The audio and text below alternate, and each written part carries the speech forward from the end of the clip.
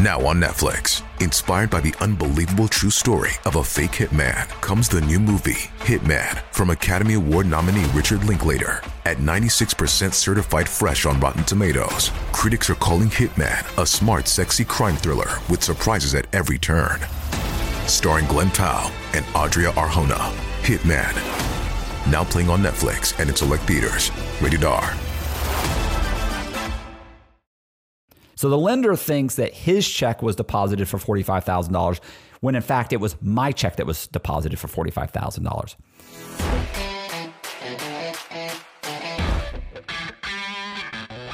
Hey, this is Matt Cox, and I wanted to do like a quick story. So about real estate. It's basically about a real estate transaction. And I'm only mentioning this because I have a buddy who is a pilot with with Spirit Airlines. I don't want to say his name. He might get upset. Anyway, so he flew into town the other day and we went and had lunch, right? And we were driving by a property that I used to own. And so I told him this story about I was like, oh yeah, it's funny. It's funny because the property's not there. They actually bulldozed. It was a vacant lot. And I was telling him, I said, that vacant lot over there, I said, I used to own a house on that I rehabbed and flipped it. And he said, he goes, oh, who'd you sell to? I said, I sold it to a lawyer.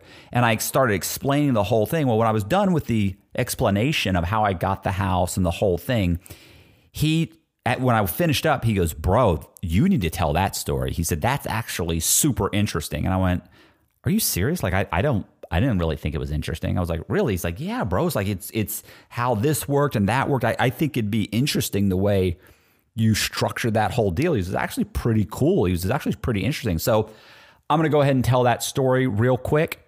And here's what happened. This would have been back in, so this is in Tampa, Florida, in an area of town that was next to the Crosstown Expressway.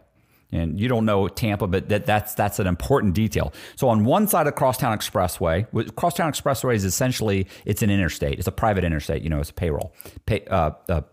pay road, but a toll road. What am I saying? A toll road. Anyway, so on one side of it is an area called Old Hyde Park, which houses that, let's say a 2,000 square foot house, or 1,000 square foot house, they're appraising for $300,000-$400,000. You can get a 1,000 square foot house, which is tiny, and it can appraise for $400,000.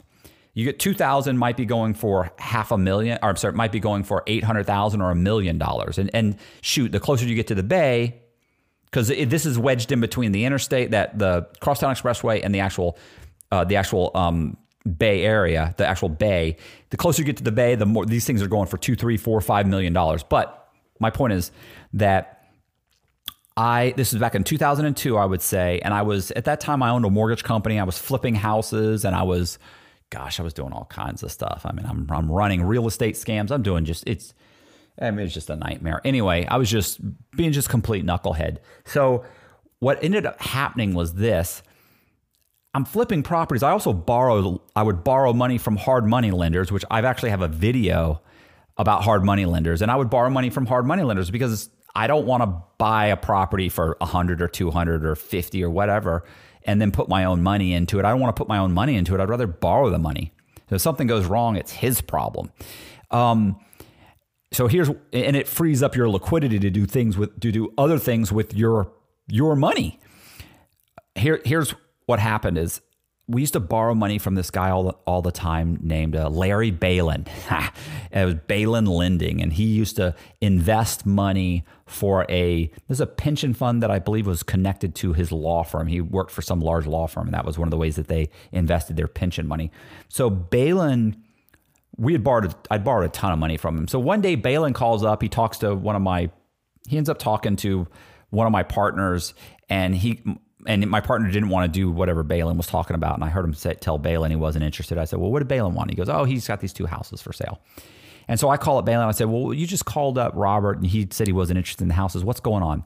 And he goes, look, I foreclosed on these 2 properties. I want $40,000 for each property. And I said, well, where are they? He gave me the addresses. And I said, oh, man, let me go look at them. So I drove by, and I looked at both of them. One of the properties was wedged up right against the interstate, right against the Crosstown Expressway. And I mean wedged up, like literally the dirt that comes off, the mound that comes off of the crosstown, like ended right at this house. I mean, you could hear the cars whipping by, but it was on the correct side of Old Hyde Park. And it was only about 1,200, 1,300 square feet. Tiny. He wants 40 grand for it.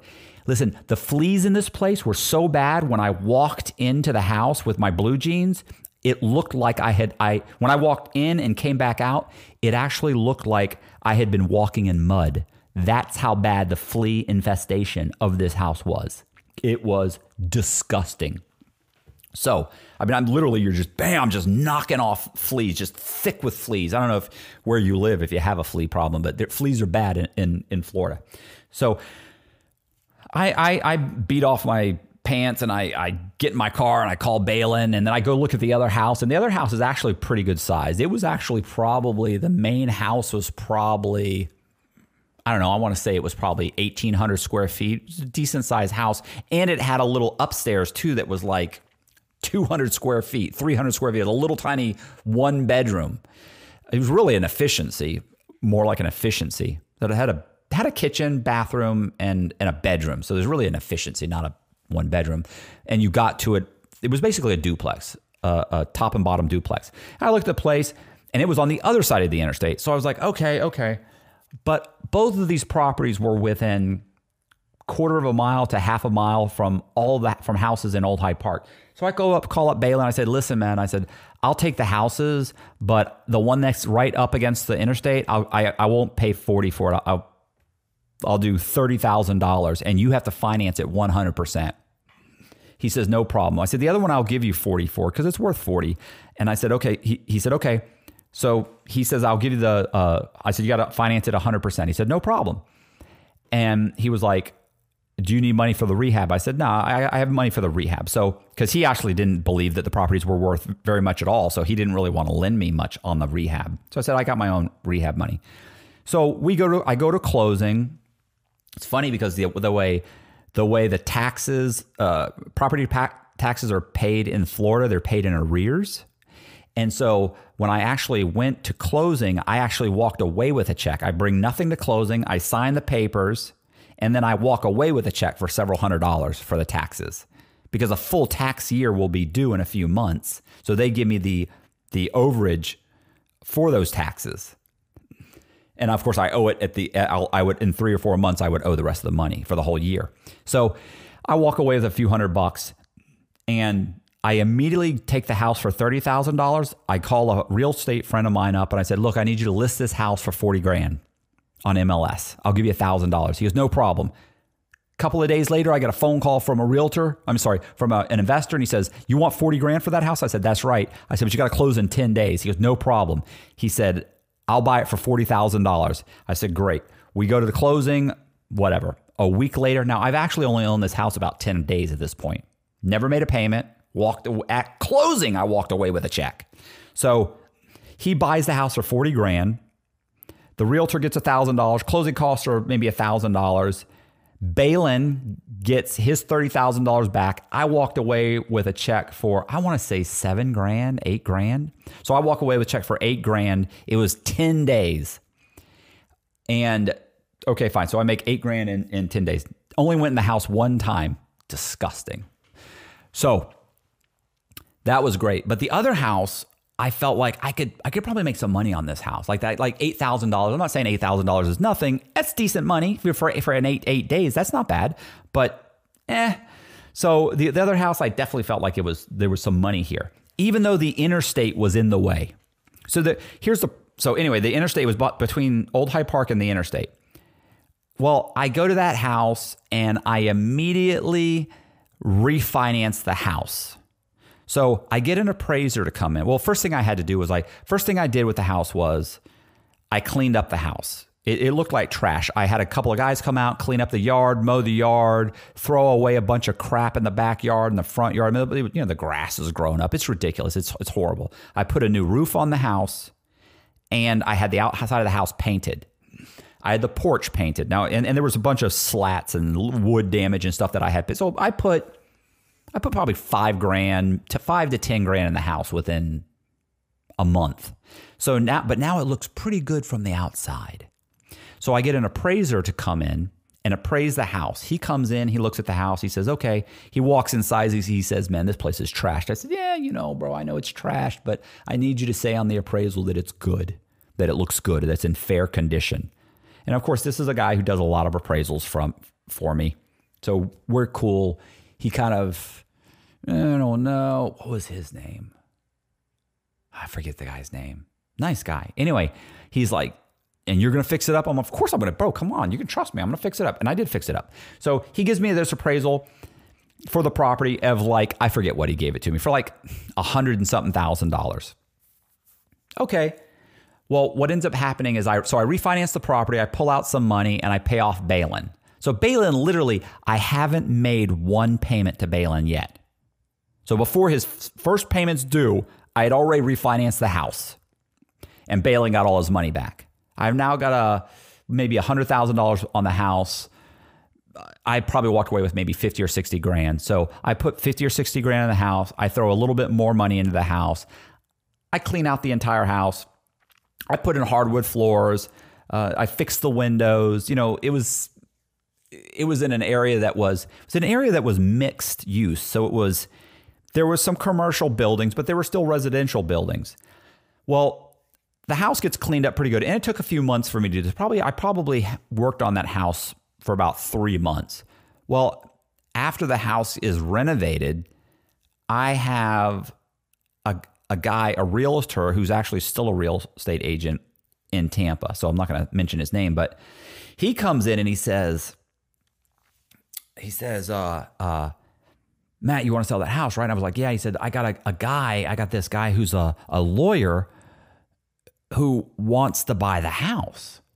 And I went, okay. He said he just graduated with his law degree, just passed the bar. He was actually working for like a law firm, but he just became a lawyer, like just passed the bar. I don't know, he was working as an intern or something. I don't know.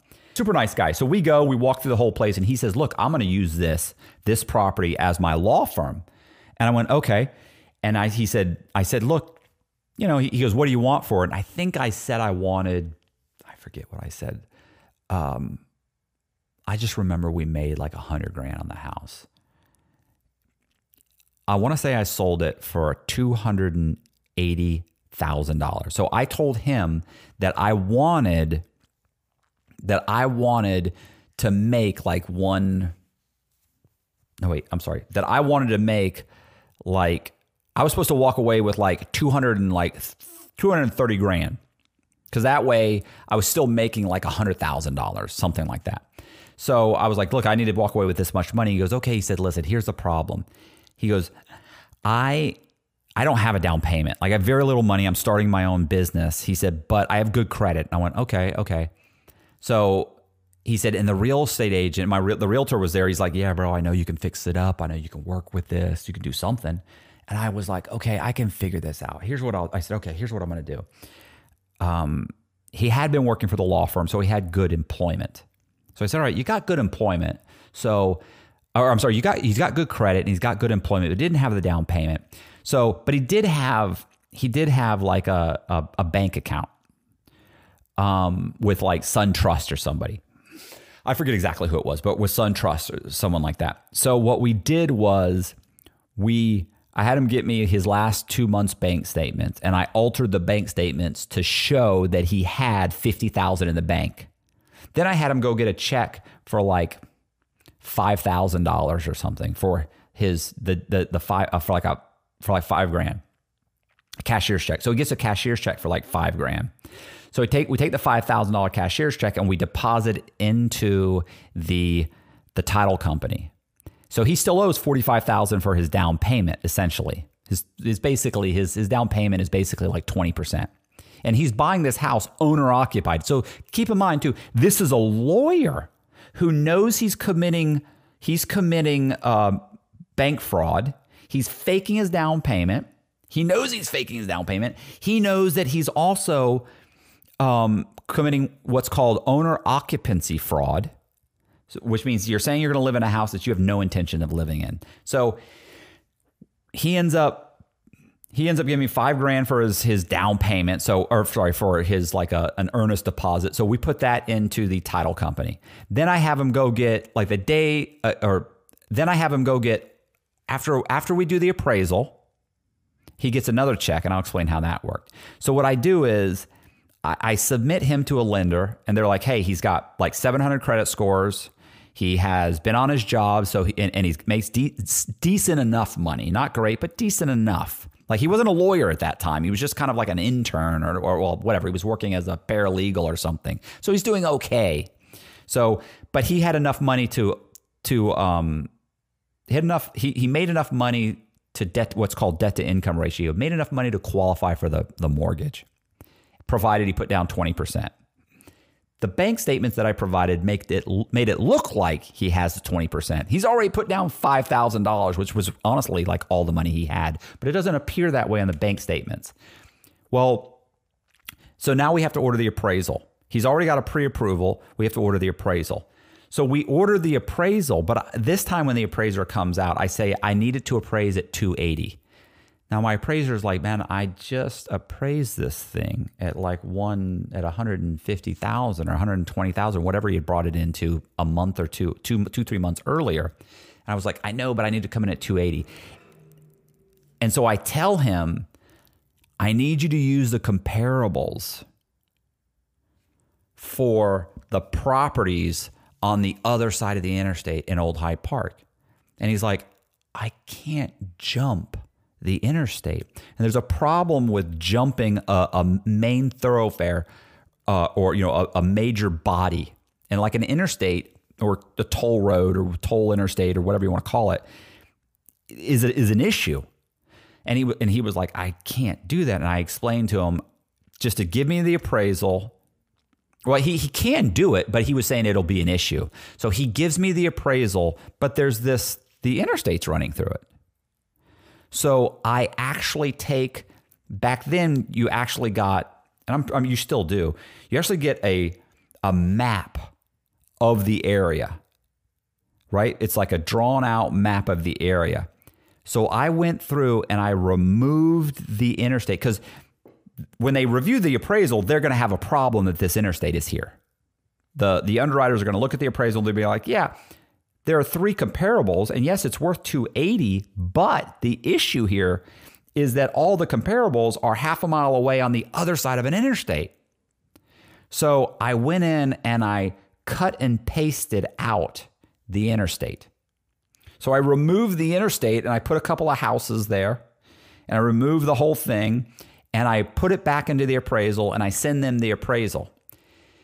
They end up doing what was called a desktop review, where they only really what they check is, are these houses in the area? Do they substantiate the value of this home? So they did a desktop review, and they said, yeah, it's clearly worth $180,000. So the day of closing, so the appraisal passes. My lawyer client passes. He doesn't have his down payment though. So the day of closing, he has to come up with a check for, let's say, $45,000. I'm paying all of his closing costs in the contract, which is perfectly legal. But he's supposed to show up with, let's say, for the sake of argument, $45,000, which is his like 20% down payment, roughly. So I tell him, go get me a check for, like $45. Whatever the exact amount was, $45,212. So I tell him, go give me a check for $45 and, $200 or $2 or just $45, whatever. So he goes and he gets a cashier's check for that amount from his bank account. I take the cashier's check and I change it so that it shows that it looks like the $45,212 or whatever it was supposed to be that he's supposed to show up at the closing for his down payment. I then go to my bank and I get a cashier's check for the exact same amount. I then make a copy of his cashier's check that was taken from his bank account, but the altered one, and I send it to the lender. I send it to the lender. I then deposit my cashier's check from my bank with the correct amount, and I ask the title company for a letter showing that the money was deposited. They show that it's deposited. I send that off to the lender. So the lender thinks that his check was deposited for $45,000 when in fact it was my check that was deposited for $45,000. They can't call and check with his bank.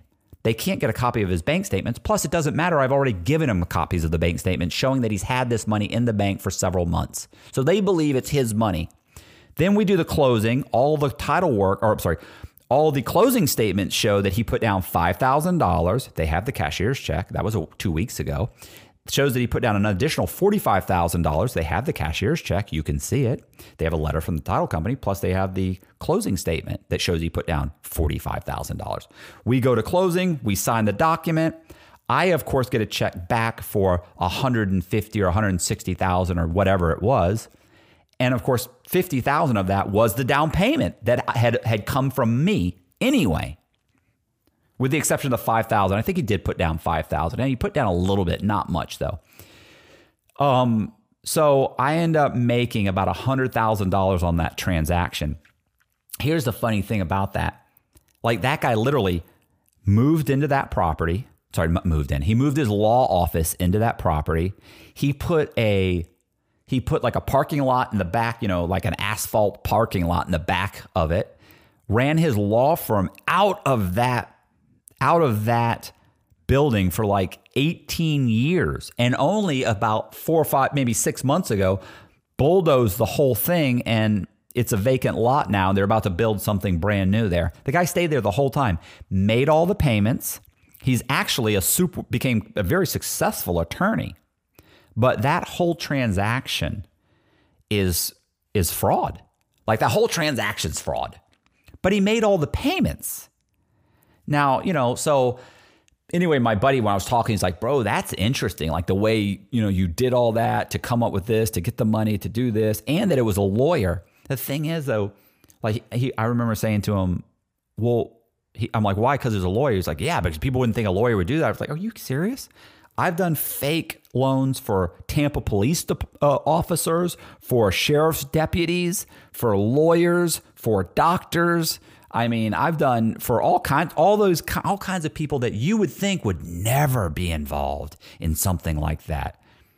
I've done CPAs. I've done all kinds of tax attorneys. I've done all kinds of fraudulent. So this guy, it didn't even faze me. But what's interesting about it is, yeah, it was fraud, but the guy did make all of his payments. I mean, it's still fraud, but the guy made all of his payments and supposedly probably paid off the loan. It was a 30-year mortgage. He probably paid it off a long time ago or refinanced it or whatever he did. So anyway, I thought that'd be an interesting story. My buddy was like, bro, you got to do something like that. It's super interesting that the way you did this and did that. I didn't think it was that interesting, but whatever. So the point is, if you like the video, do me a favor and subscribe to the station. Do me a favor and subscribe to the channel. Hit the bell. Hit the notification button. Notification bell. It's a notification bell. Share the video. Leave a comment for the algorithm. And send the video to like 5 or 10 of your friends. Tell them about me because I'm all right. And tell them to check out the channel. And see ya.